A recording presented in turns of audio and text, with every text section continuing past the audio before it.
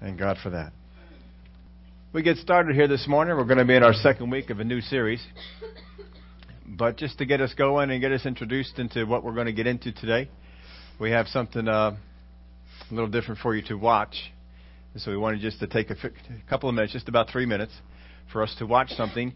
It may be something in review. It may be something that you've already seen before.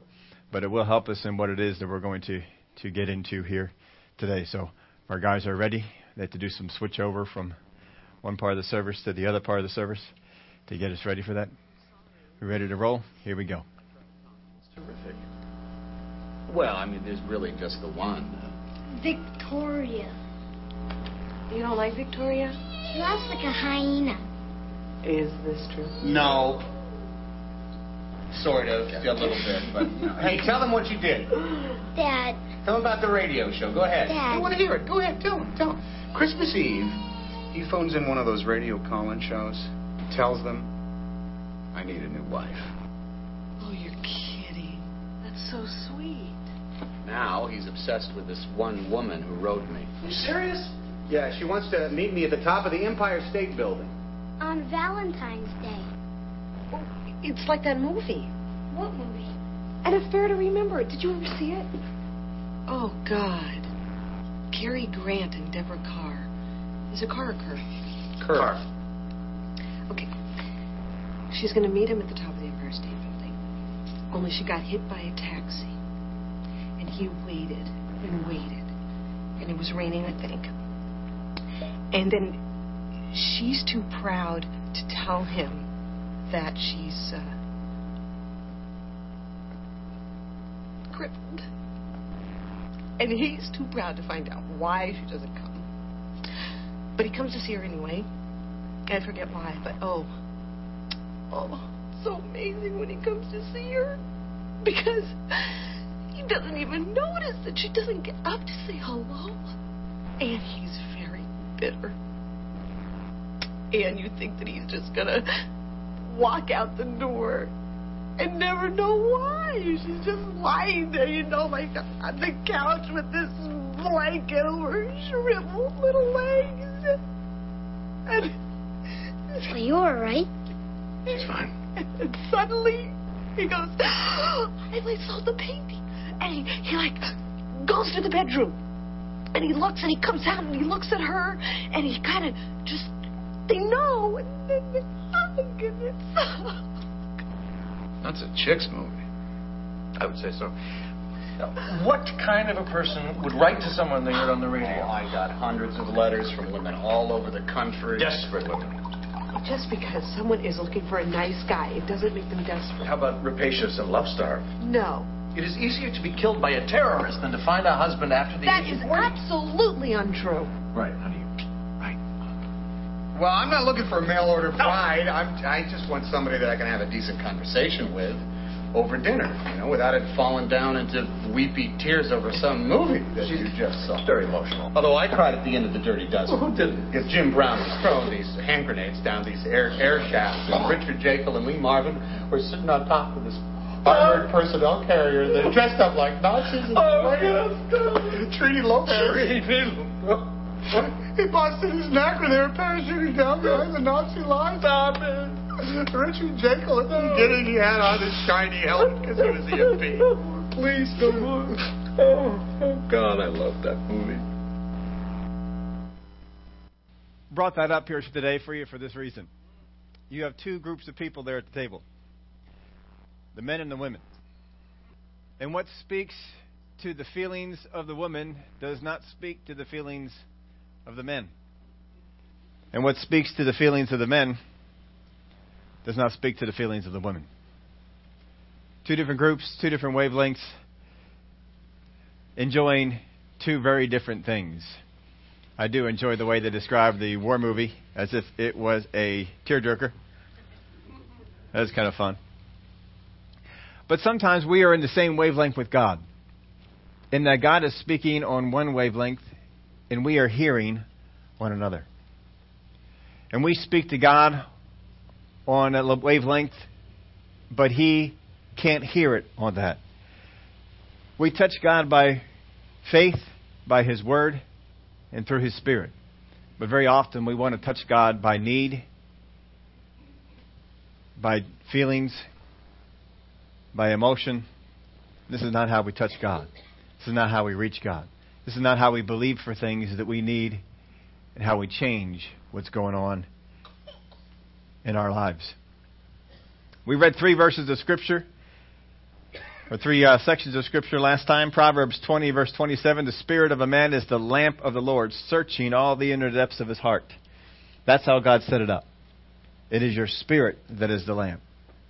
In John 16, verse 13, from the New Century Version, but when the Spirit of truth comes, the Holy Spirit, when the Spirit of truth comes, He will lead you into all truth. He will not speak His own words, but He will speak only what He hears, and He will tell you what is to come.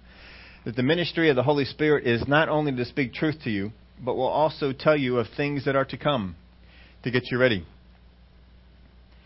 1 John 4, verse 1, Beloved, do not believe every spirit, but test the spirits whether they are of God, because many false prophets have gone out into the world. Last week we looked at the many different voices that are around to speak to us and how we need to sift through them and sort through them. If we learn to discern the voice of God over all the other voices, we will never be led astray. We will never be led into anything false. Everything we believe will be true. And our lives can change drastically. We said we heard from 3 different directions. We gave you that triangle in the outline last time. If you weren't here last week, you can either download that from the internet. We have the outlines up there. Or you can see if there's an extra one in the back. But up at the top, we put God. God is one who wants to influence us and direct us. To the left, we put others, other people. How many of y'all know other people try and direct you and influence you and move you? And to the other side, we put my mind. Your mind, your thoughts, your emotions all try to influence you to go in a direction. Satan's kingdom is trying to influence you through others and through your mind. God wants to influence you also by these areas, through other people and through your mind. But you've got to sort through them. You've got to let the Word of God renew your mind. You've got to listen to what other people have to say and determine, is this from God? We said that God sends His influence by 3 sources. First, His Word, His Spirit, and His servants. His Word, His Spirit, and His servants. Satan's kingdom sends its influence by fear, by pressure, and by false doctrine. There's other things you could probably add to that list. Where I just gave you 3 main ones. Fear, when fear motivates you. When pressure from other people motivates you. When pressure, if you don't do this now, you're going to lose it. False doctrine, if he can get you to believe something false, he can get you into doubt. These are things that he wants to do to move you. When these influences come from other places, we need to first off determine its source, determine its content, what does it have right now, and determine its benefit. What future benefit, what future implications, what future things can it bring for me? So those are just some of the things we went over last time. If you'll turn over into your Bibles, into John chapter 6, verse 22, you can either turn there, or you can look up on the screen, whichever you prefer. There's a lot to get out of this particular area of Scripture. We're not really going to delve into everything. We're going after this for a particular purpose, particular thing in the area of hearing the voice of God and discerning His voice over others. On the following day, when the people were all standing on the other side of the sea, saw that there was no other boat there except the one which his disciple had entered, and that Jesus had not entered the boat with his disciples, but his disciples had gone away alone. However, other boats came from Tiberias, near the place where they ate bread after the Lord had given thanks. And when the people therefore saw that Jesus was not there, nor his disciples, they also got into boats and came to Capernaum, seeking Jesus. This happens just after they were fed on the feeding of the 5,000.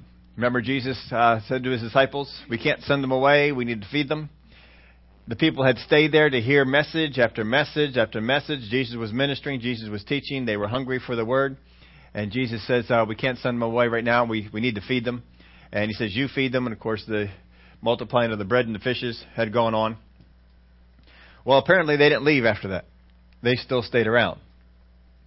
And so they were still there. They saw that his disciples got into the boat, but that Jesus did not. So they didn't head over because Jesus was still here. He's the one that they wanted to be around.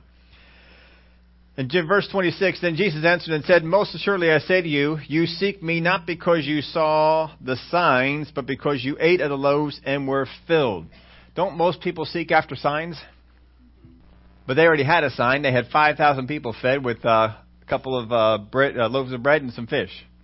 That's quite a sign. He says, you're not seeking me because of the sign, but for food. Basically what it was. Now, they didn't start off this way. They started off coming after Jesus because they wanted the Word. And this is not just your general group of Pharisees, scribes, and so forth, people that were religious leaders. These folks, later on in this passage, we're going to see it, they are described as Jesus' disciples.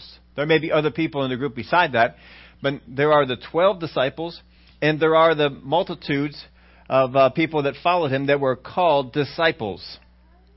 Jesus picked his 12 from the disciples that followed after him. There were others beside that, and we saw that after Judas betrayed Jesus, they took from all those who still followed after Jesus, all his days, to pick someone who had been there to testify the things that Jesus did.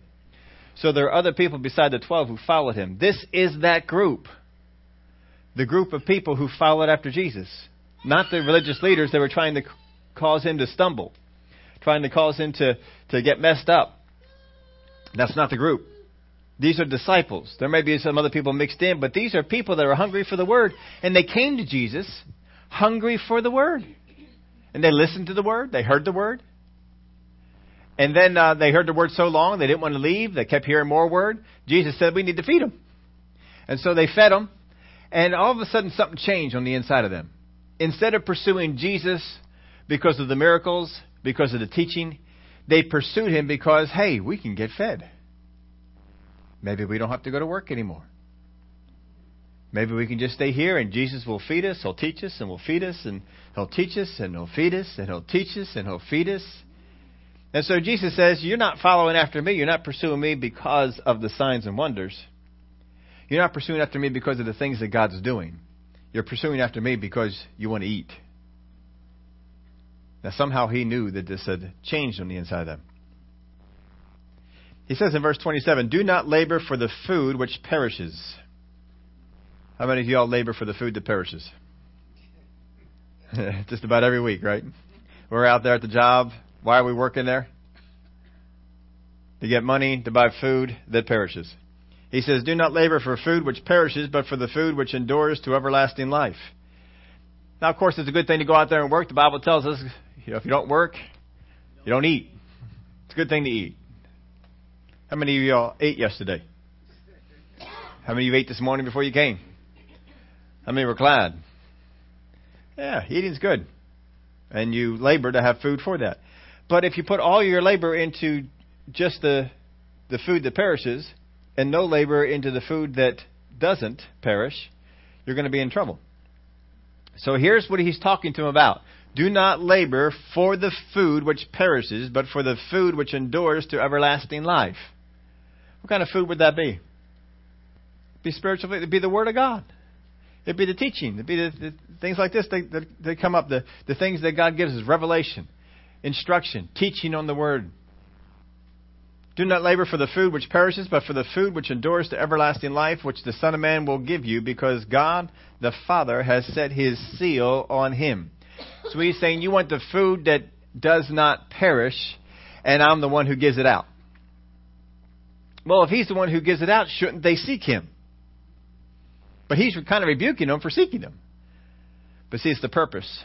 You seek me not because of the food that doesn't perish. You're seeking me for the food that does perish. He says you need to get change on this. You need to seek after me for the food which doesn't perish.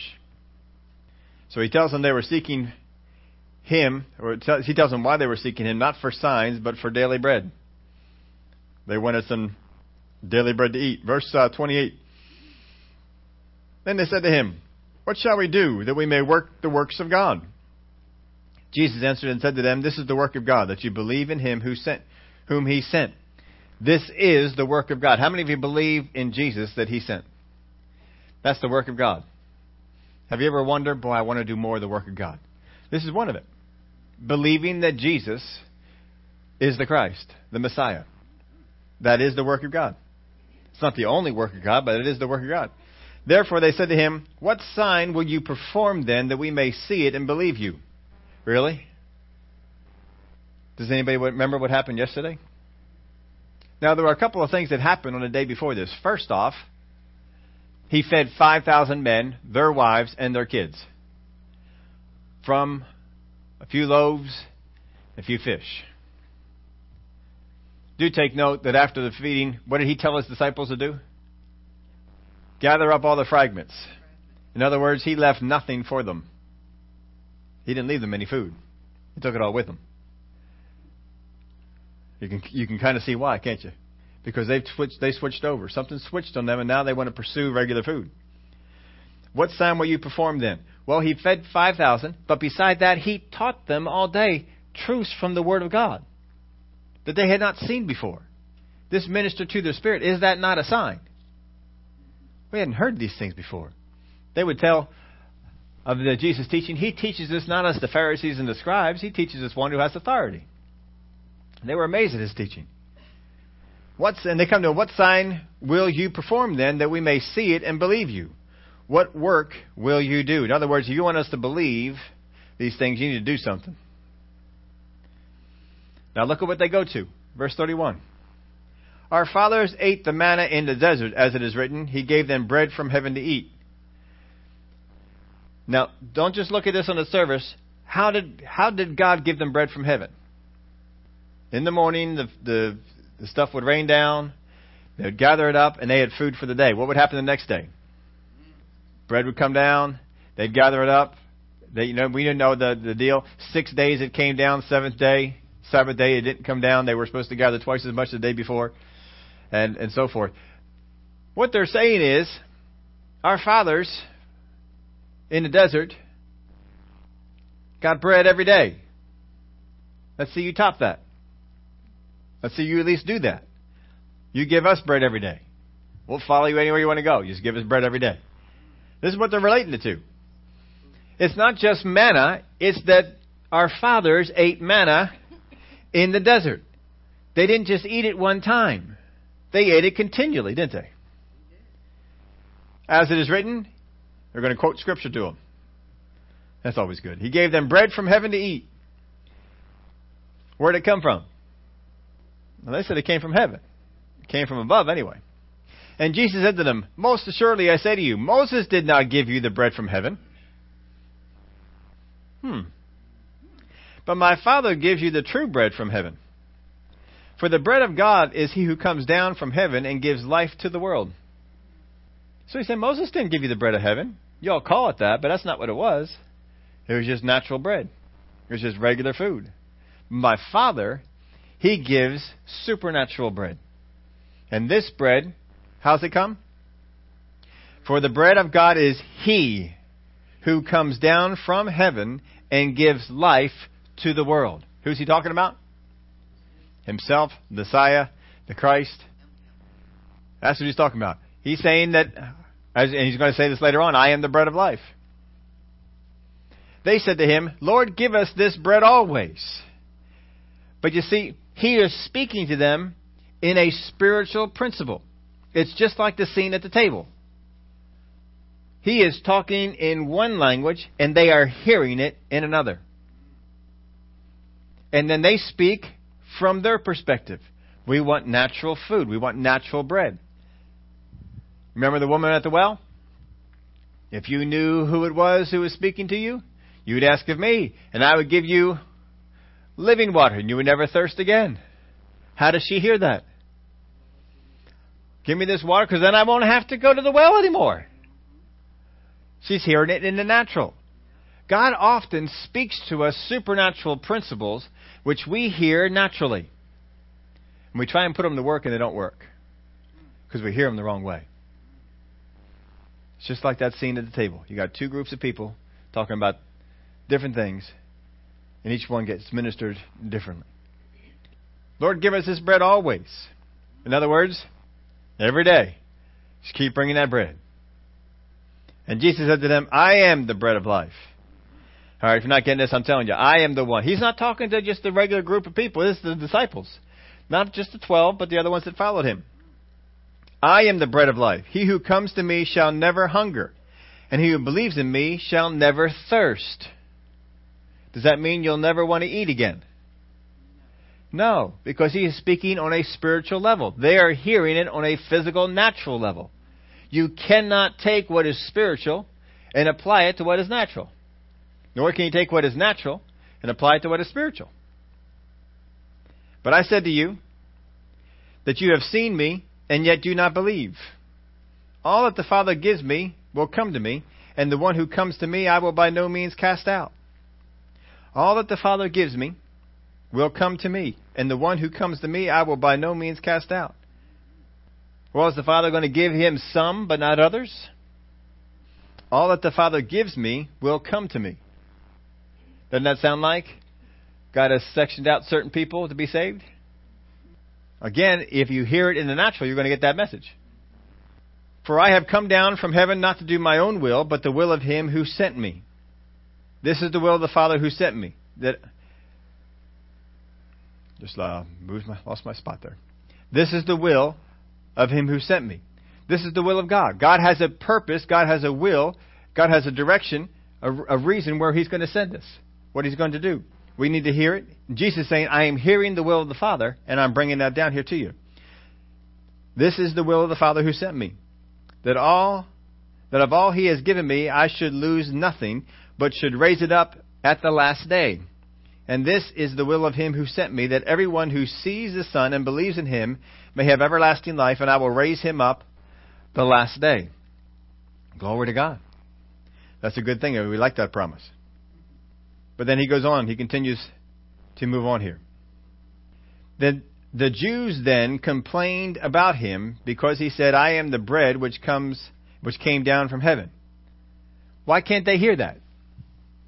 Now the disciples know that this is the Christ. How did they know that? Well, the 12 disciples, because God had revealed it. Remember, Jesus came to them and said, who do men say that I am? Who do you say that I am? You are the Christ, the Son of the living God. Flesh and blood has not revealed this to you, but my Father in heaven. He says, I am the bread which came down from heaven. This is the word that Jesus is teaching. What should the spirit of these people be saying to them? That's truth. That's right. That's what their spirit should be. Their spirit should be coming up and saying, that's truth. That's right. That's what should be happening. Remember on the road to Emmaus? And the two disciples are walking and Jesus comes up to them. And they begin to talk about all the things that happened in Jerusalem. How the Christ was killed, crucified, buried. And now they're saying that he's resurrected. And they were talking to him and telling him about all these things. And then afterwards, Jesus revealed himself to them. And they said, did not our hearts burn within us when we talked? But they didn't hear it. They didn't respond to it. Down in your spirit, if you listen, you will get direction that says, this is truth. This is not. You will get that. And they should have been getting that about this. It should have been coming up in their spirit. Would the Spirit of God be in them, in their hearts? Would he not be saying, this is the truth. This is the Son of God. But we can shut it down and we can not hear it. And they said, is not this Jesus, the son of Joseph, whose father and mother we know? How is it then that he says, I have come down from heaven? See, we got a natural thing that's messing with us. I know where he came from. I know his parents. I know how he was born. Can't be the Messiah. He can't have come down from heaven. We know his parents. But didn't the Word of God say that Messiah would be born to a virgin? So they're looking for the Messiah to be born. But this is Jesus. We know him. Surely we're not gonna. He's not going to grow up among us. We saw him grow up. It's nothing special. How is it that he says, I have come down from heaven? So something that they have in the natural is stopping them from hearing this. But Jesus is teaching them. Jesus therefore answered and said to them, do not murmur among yourselves. It is never a good thing to murmur. You've told me one time in the Word of God where people murmured against someone and it worked out. Not a single time. Not a single time. I mean, it wasn't always earth opening up, swallowing people, fire coming down from heaven. Sometimes it was, but not always was it that way. But it never ended well. Don't murmur. Keep that in mind. Just a side note. Verse 44. No one can come to me unless the Father who sent me draws him. Catch that? No one can come to me unless the Father who sent me draws him, and I will raise him up in the last day. No one can come to me unless the Father who sent me draws him. Does that mean that no one can get saved unless the Father okays it? Isn't this the second time we've seen this? Is it true that only some people can be saved? But isn't Jesus saying? Apparently not everybody can come to him, only those ones that the Father draws. Why would the Father not draw some people to the Messiah? Well, it's not a hard question to answer. So it's particularly easy after we got finished the last series we were on. Who does God resist? The proud. Can God draw the proud? No. Now think back again. We're going to go back to that movie clip we saw. Think about that table. The two guys over there talking about the war movie. Do they have any chance of drawing that woman into the love they have for that war movie? No. Do you sense that she is resistant to that? Does the woman have any chance to draw the men into the, Humphrey Bogart movie? Do they have any chance? Remember Tom Hanks' response after she got done? Oh, that's a chick movie. Did you get anything from him that he would be willing to sit down and to watch it with an open mind, that maybe he might enjoy the movie? No, you didn't get that idea at all, did you? He's resistant to it. Is there any way that those two male characters can be drawn to sit down and watch that movie? No. Is there any way this woman is going to be drawn to watch? I don't even know what the movie was. What was the movie they were describing? Dirty Dozen? All right. I don't think I've seen that movie. But apparently they really enjoyed it, and it sounded like people died. And so do they have any chance of moving her over? No. She's not drawn to that movie, and they are not drawn to the other movie. So are they going to go? No. If you went up to the two characters, Tom Hanks and whoever the other guy is, I know his face, I don't know his name. But if you went up to him and said, this movie is just like that Humphrey Bogart movie, would they go?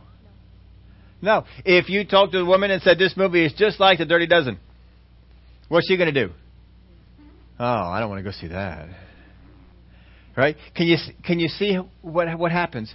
On the inside, we have certain things we've allowed in that we hold on to, and because of them, as soon as we are hear about something, no, I'm not going. The Father can't draw you. The Father called Jesus. The Father would like to draw you, but He can't. There's nothing He can get a handle on. God wants all to be saved. But the ones that He can draw are the ones that are open. The ones that are ready to hear. When you have pride in your heart, when your heart is messed up, God would try and reach out to you, and you would just not even hear it. Not even hear it. How many of y'all know there's some people you've been ministering to, trying to get born again, they don't even want to hear it. It just seems like there's no handle to get hold of. All right, where we leave off at? Verse 44. It is written in the prophets, and they shall all be taught by God. Therefore, everyone who has heard and learned from the Father comes to me. Not that anyone has seen the Father, except he who is from God. He has seen the Father. Most assuredly, I say to you, he who believes in me has everlasting life. He who believes in me has everlasting life. You need to believe in Jesus. There's a lot of Christians who do not live in such a way that they believe in Jesus. They know about Him. It is different to know about Jesus and to believe in Jesus. Jesus even tells a story. He says, many will say in that day, Lord, Lord. And He would say, never knew you. Never knew you. You cannot just know about Jesus. You cannot just know He exists. You cannot just believe that He exists. You've got to believe in Him. He is the Savior. He is the Redeemer. He is the reason for life. And when He speaks, we respond. He says in verse 48, I am the bread of life. I am the bread of life. What kind of bread is He talking about? Spiritual bread, right? Now, remember back in the disciples, after one of the feedings, I think the feeding of the 4,000, after that they get back into the boat, and Jesus says, beware of the leaven of the Pharisees and the Sadducees. And they thought it was because we didn't take any bread. But Jesus didn't speak to them about bread. He spoke to them about the teaching of the Pharisees. He described it as leaven. That a little leaven will filter all the way through the whole thing and ruin the whole loaf. Become part of the whole thing. And he said you need to be careful about that. Beware of the leaven of the Pharisees and the Sadducees. But they couldn't hear the spiritual teaching. All they could hear was, we forgot to take bread. And so they got hung up on this bread thing. Just like these folks are getting hung up on this bread thing. What they're hearing is in relation to bread. And they can't get past that. I am the bread of life. Can he make it any more clear? I am the bread of life. Most assuredly I say to you, he who believes in me has everlasting life. I am the bread of life. Your fathers ate the manna in the wilderness and are dead. All right, you want to use that example? They ate bread from heaven and they died. How's that for? I mean, he's just going to hit them here. He's hitting them hard. He keeps stepping this up. He keeps hitting them harder, trying to get them off of this bread idea. So he says, all right, you want to bring those guys in with Moses and the manna from heaven and stuff like that? They ate that bread and they died. They died in unbelief. They died in the wilderness. It was not good for them. Your fathers ate the manna in the wilderness and are dead. Just can't get any more plain than that. I mean, it's just out there. They can't argue with it. They are all dead. There's none of them amongst them. This is the bread which comes down from heaven, the one that one may eat of it and not die. We're not talking about this physical bread. We're talking about another bread. If you eat this bread, you don't die. I am the living bread which came down from heaven. If anyone eats of this bread, he will live forever. And the bread which I shall give is my flesh, which I shall give for the life of the world. The Jews therefore quarreled among themselves, saying, how can this man give us his flesh to eat? They're still hung up on the bread. What do you do with bread? You eat it. You put it in your mouth. You chew it. You swallow it. You eat it. They're still hung up on this. He's not talking about natural bread. Therefore, he's not talking about natural eating. But everything that he says, they hear in this way. How can this man give us his flesh to eat? They quarreled among themselves. I'm not talking to him. There's nothing stupider than talking to people who don't understand it. I mean, why in the world talk to other people? Do you understand that? No, I don't understand. Can we talk about this for a while? Maybe we can figure it out. Who should we talk to? Someone who has understanding, right? If you've got a problem with your car, do you go up to your neighbor? Do you know cars? I have no idea anything about cars. Good. Can I ask you some questions? You wouldn't do that, would you? What do you want to do? You want to find somebody who knows something about cars and ask them. Well, Jesus is talking about this. Jesus has the answer. Why not ask him? But they don't do it. Because they're demonstrating the pride that's in their heart. Remember prideful people? They don't take instruction well.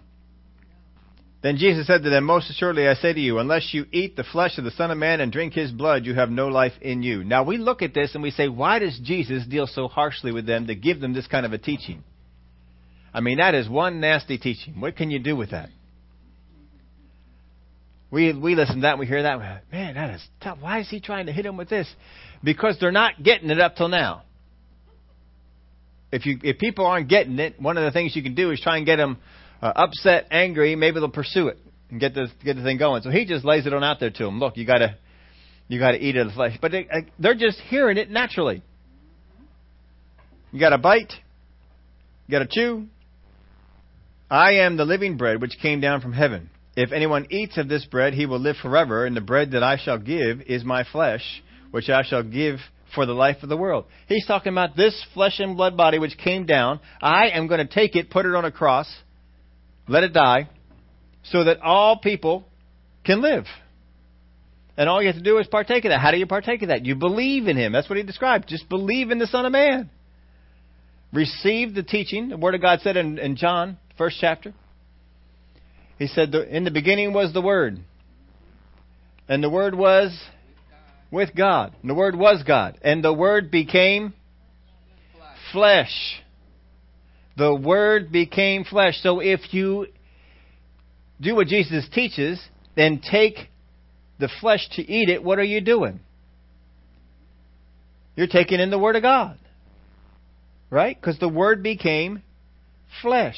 So what he's saying is, you need to take in the Word. I'm going to teach you the Word. I'm going to teach you the will of the Father. I'm going to teach you what I heard from the Father.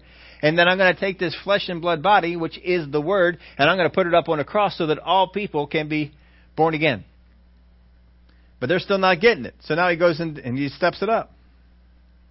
The Jews therefore quarreled among themselves, saying, how can this man give us his flesh to eat? And Jesus said to them, most assuredly I say to you, unless you eat the flesh of the Son of Man and drink his blood. All right, you have a hard time with that? I was going to step it up even more. You got to eat the flesh and drink the blood. Man, he is just messing with them. You have no life in you. Whoever eats my flesh and drinks my blood has eternal life, and I will raise him up at the last day. For my flesh is food indeed, and my blood is drink indeed. He who eats my flesh and drinks my blood abides in me, and I in him. As the living Father sent me, I live because of the Father. So he who feeds on me will live because of me. Now you see what happens when you take a spiritual principle and try to understand it in the natural realm? You have problems. You'll struggle. I guarantee you, folks, any doctrine that the Bible is teaching you that you are struggling with, you are probably understanding it in a natural way. And the only way to get the right answer for it is to step back, let God give you the revelation of what He means, the revelation of what the spiritual principle is, and you understand it just fine. But see, people come out with this idea that the Bible is hard to understand. Well, it is hard to understand when you try and understand spiritual principles through natural ways. You can't do it. This is the bread which came down from heaven, not as your fathers ate the manna and are dead. Verse 58. He who eats this bread will live forever. It's not going to be like those guys. Those guys ate the bread and they died. You guys can eat this bread and live forever. These things he said in the synagogue as he taught in Capernaum. Therefore many of his disciples, when they heard this, said, this is a hard saying. Who can understand it? Wouldn't you concur? It's a hard saying. How many have ever read over this and said, man, this is tough stuff. I don't quite understand. What's he talking about? How am I supposed to do that? Is he just talking about communion? No, what he's talking about is the Word became flesh. And I need to get the Word of God on the inside of me. Well, why does he start bringing in the blood? Because what's the blood of Jesus Christ do?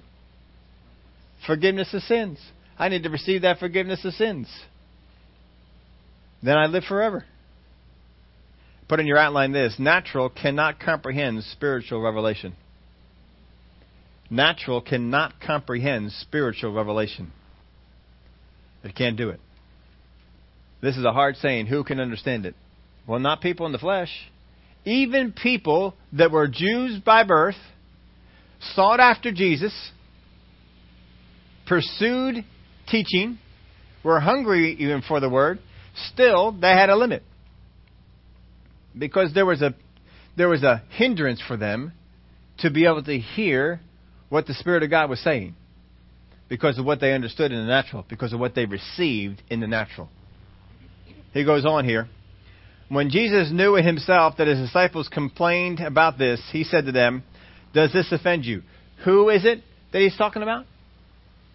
When Jesus knew in himself, that means the Spirit of God revealed it to him, that his disciples complained about this. Who did? His disciples. Not the 12. The other disciples. Those don't get this idea that the 12 are complaining. They are not. It is the other disciples are complaining. When Jesus knew in himself that his disciples complained about this, he said to them, does this offend you? Spiritual principles offend Christians who are carnal. Spiritual principles offend Christians who are taken with pride. Spiritual principles offend Christians who refuse to let the Holy Spirit speak to them about what the thing means. If you have become offended because of a teaching that's in the Word of God, who's wrong? You better get it fixed. If not, you're going to be pulled out from the life of God. You need to get You get it? Yeah, but you don't know what so-and-so... I don't care what so-and-so did. You need to get into the Word. You need the Word to get hold of you. You need to have understanding of it. It's a matter of life and death. Jesus says the Word of God needs to be on the inside of you. You need to eat it, is how he puts it. You need to drink his blood. And he's not talking about that stuff pulsing through his veins. It's a spiritual principle. Does this offend you? What then if you should see the Son of Man ascend where he was before? He says, if this offends you, what are you going to do when you see the Son of Man, me, go back up and sit on the throne next to God? That's Joseph's boy. What's he doing there? That'll really bother you. It is the Spirit who gives life. It is the Spirit who gives life. It is not the law. It is not a set of rules and regulations. It is the Spirit who gives life. If you are going to stay out of things, it needs to be because the Spirit of God is leading you there. And if the Spirit of God is leading you there, it's going to bring life to you. That's why we were talking about last week. Some of us, when we were growing up, we didn't drink because we weren't allowed to. But there's eventually going to come a day when you're allowed to. No one's going to stop you. What are you going to do? Are you going to do what helps you spiritually? Or are you going to do what you want to do? There was a time when we were young, we didn't cuss because we weren't allowed to. But as you got older, you found out, you know what? I'm on my own. I can cuss if I want to. Does it help you? But you got to make that decision on your own. You got to come to that place on your own. You got to do that because it's in you, because it's the Spirit of God that's in you. When we're young, we go to church because Mom and Dad made us. When we're older, we don't have to go anymore. When we're young, we worship God because Mom and Dad made us. When we're older, we don't have to do it anymore.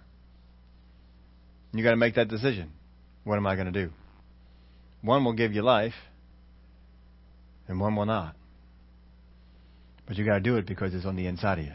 If it's not on the inside of you, probably His Word is not there. If His Word is not there, what is He teaching you?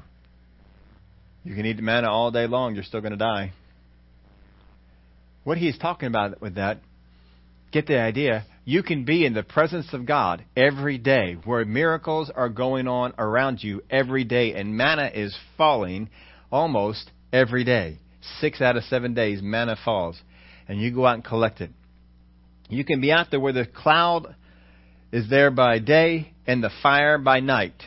And every day you look up and you see the presence of God.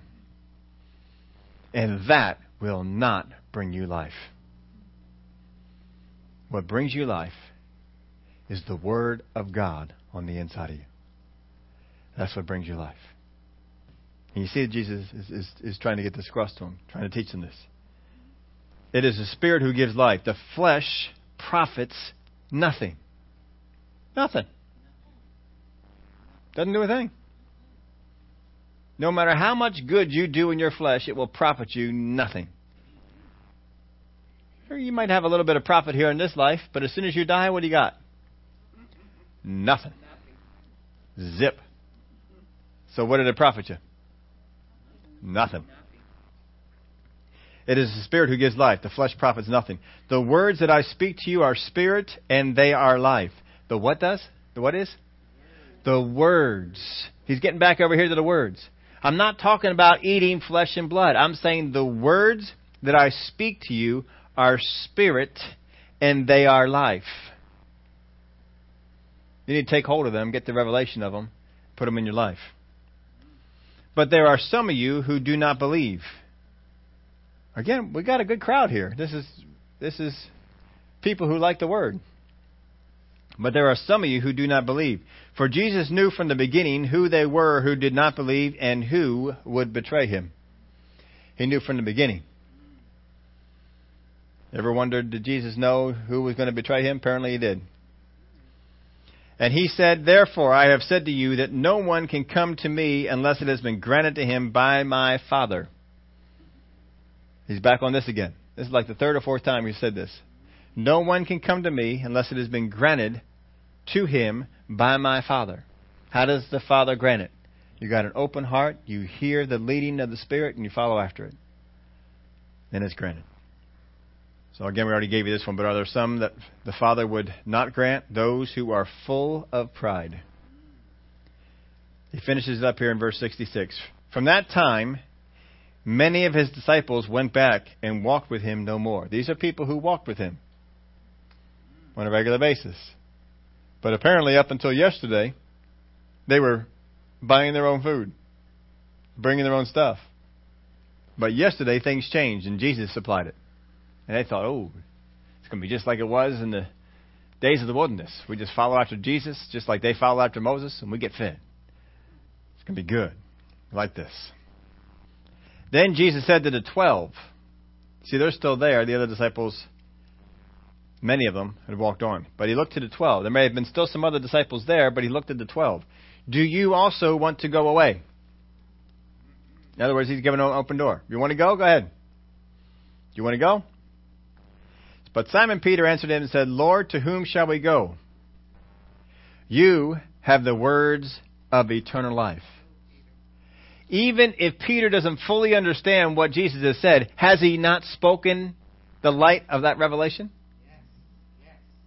Even if he's still puzzled over this, he said to Jesus, you have the words of life. Wow.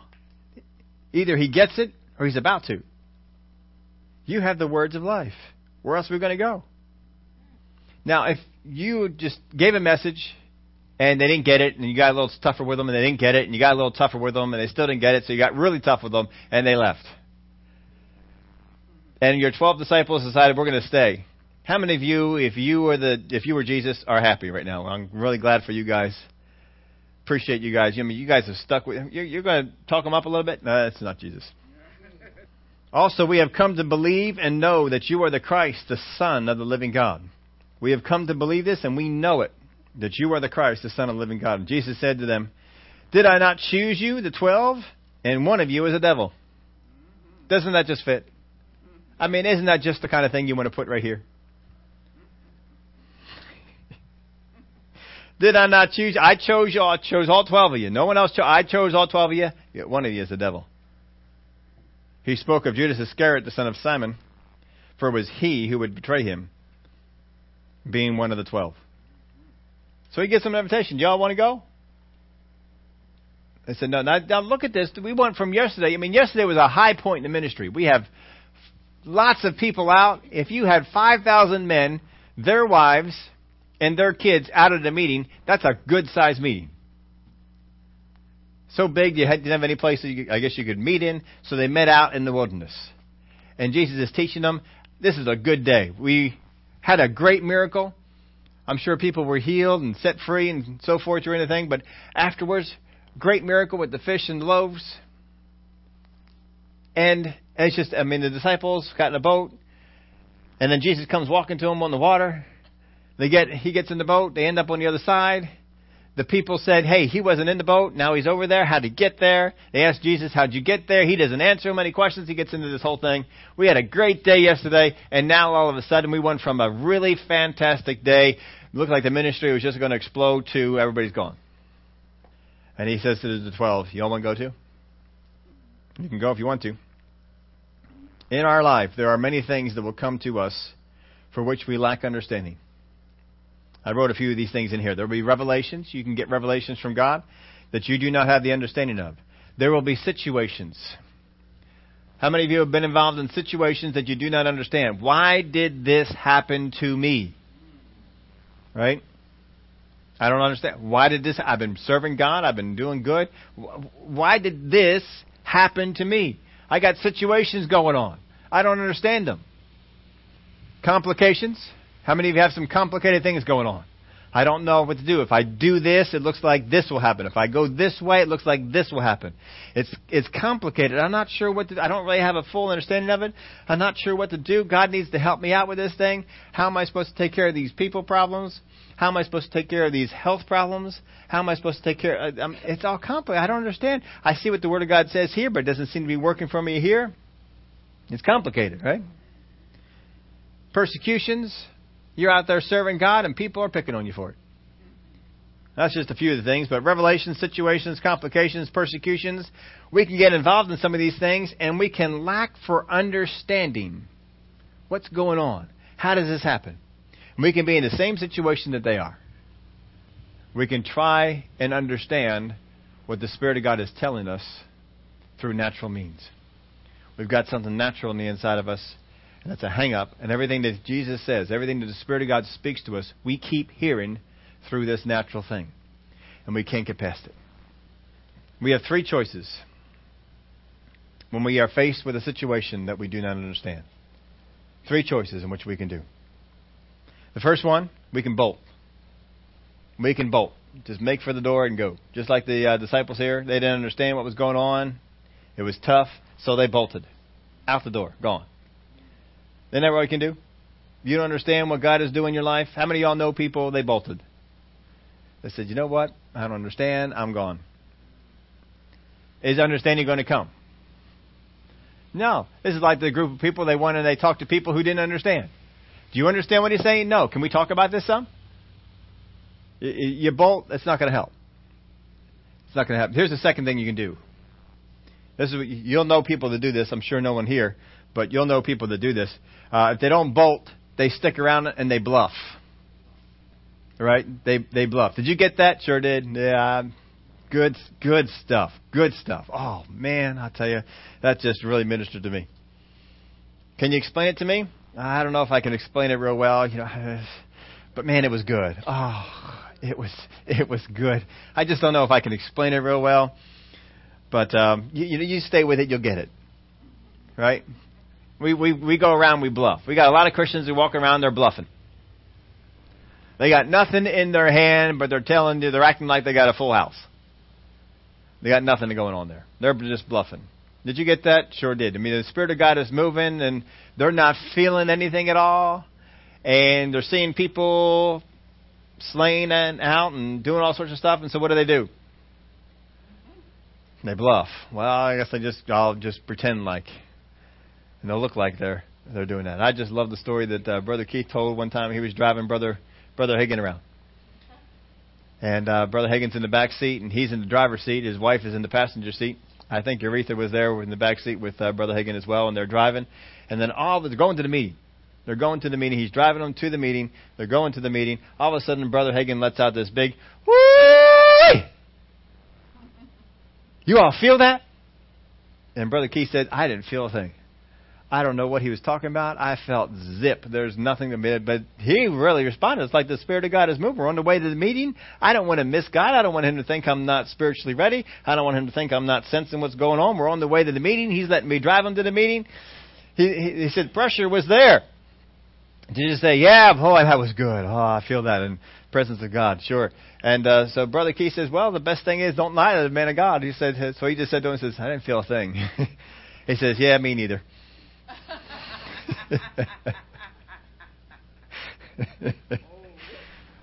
Don't bluff.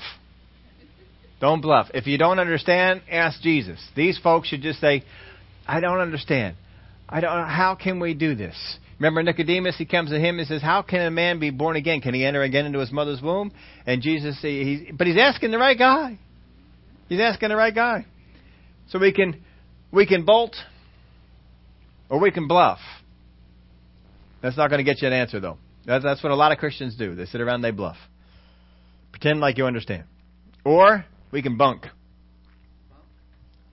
Bunk. B-U-N-K. We can bolt, we can bluff, or we can bunk. Just bunk right in there. Just stay on down. I'm not leaving. I'm staying right here. I'm going to bunker on down. I'm going to bunk right here. I'm going to stay until I get it. That's what the disciples did. We said, where else are we going to go? We are going to stay right here. We're going to stay right here. You got the words of life. If we're going to understand this, it's going to be right here. We're going to understand it. We're not going to understand it anyplace else. We're going to understand it right here. You got three choices. Bolt. Get out of town. Bluff. Pretend like you understand. Or bunk. Stay until you get it. Stay until you get it. Father God, I don't have understanding of that. You know I don't have understanding of that. But I'm going to stay here until I do. I'm hearing something that you're saying, but I'm hearing it through something natural, and it's messing me up. So I just ask that you reveal what that thing is, so that I can get rid of that, and I can understand what you're saying, the way that you're saying it. Discern the voice of the Spirit. Discern the voice of the Spirit. Understand what the Spirit of God is saying. The 12 decided that though we don't understand what He is teaching, we will only discover it by staying. We will only discover it by staying.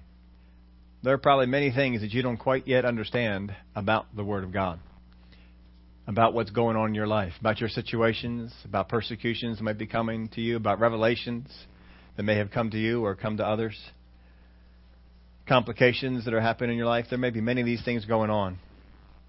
And the enemy wants to come along and he wants to tell you to, you know what, just get out of town. Just get away from all this religious stuff. Just get away from all this spiritual stuff.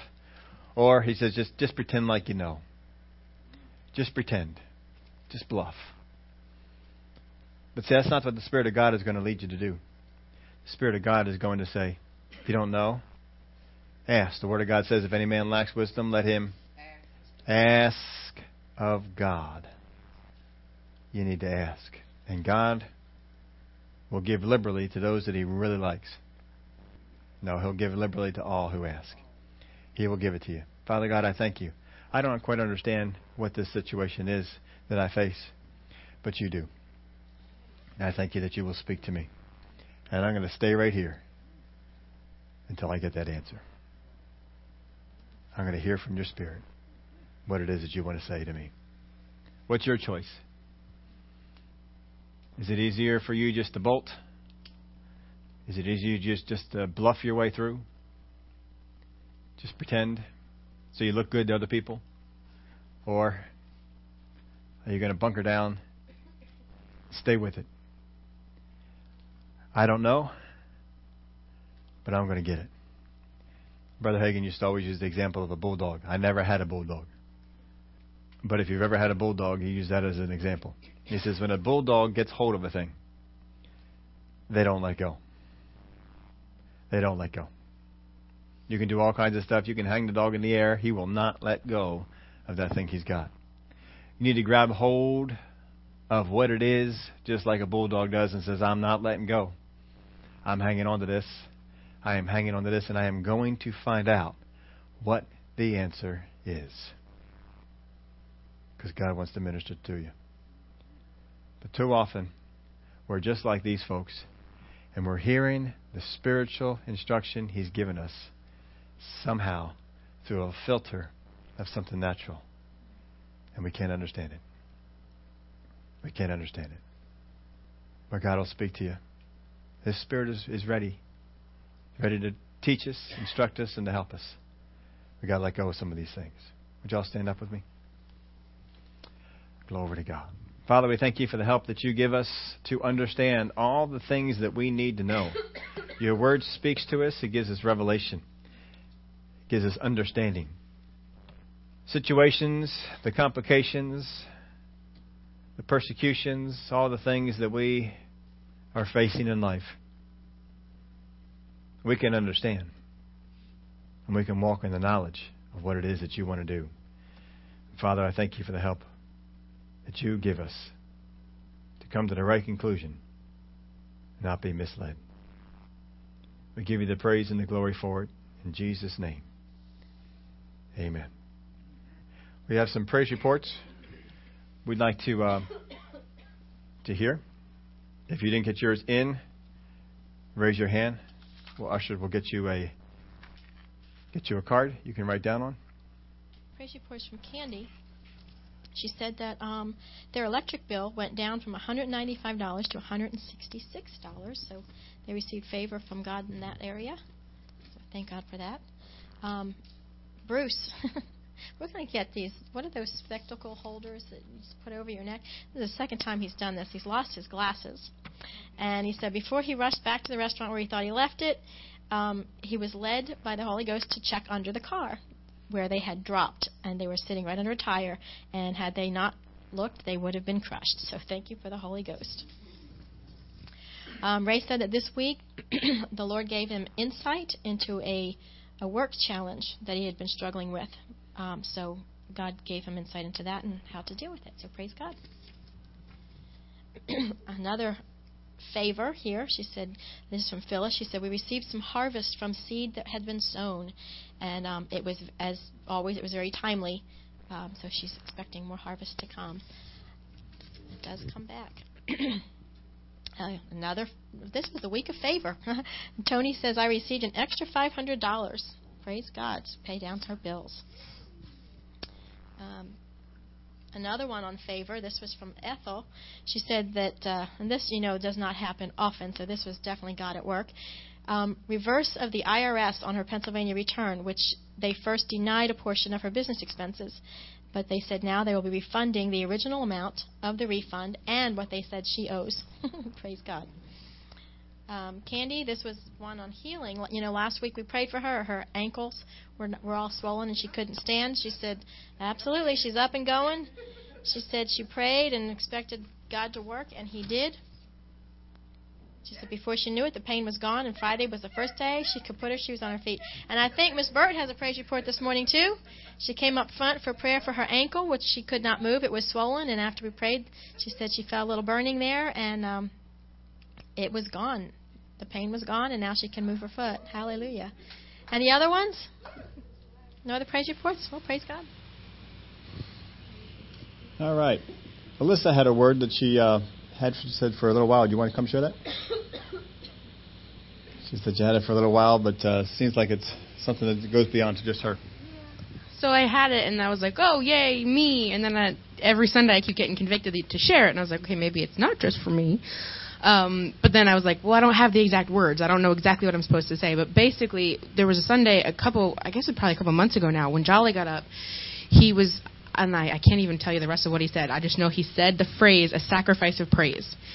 And it kind of jumped in my head, and I'm like, a what? It doesn't make sense. What's a sacrifice in praise? We're supposed to like praise, and we're supposed to, strive for that and go into that. And I kind of just got pictures of, I don't know how to say, like fire just burning up stuff. And, in the Old Testament, they would give a praise or a sacrifice, and that sacrifice was for God. You don't give a sacrifice and then go and take little bits back from it. Oh, I didn't mean to give that. No, whoops, that's my apple. And you don't do that. So it's the same way in praise. When you come to praise, you lay down whatever that burden is, whatever burden you're bringing. You put it down, and you praise. And you cannot pick it back up. It stays there at the altar as that sacrifice. So you can't come the next Sunday and, I'm still worshiping through that. I'm still praising through that. You left that there before. So leave it there. Don't take it back. And I'm learning it, and I'm working on that. But that, again, I've been going through that for months, and I think that's apropos for everybody. So leave it there. Don't take it back. It's not for you anymore. It's His. Easy to take stuff back, isn't it?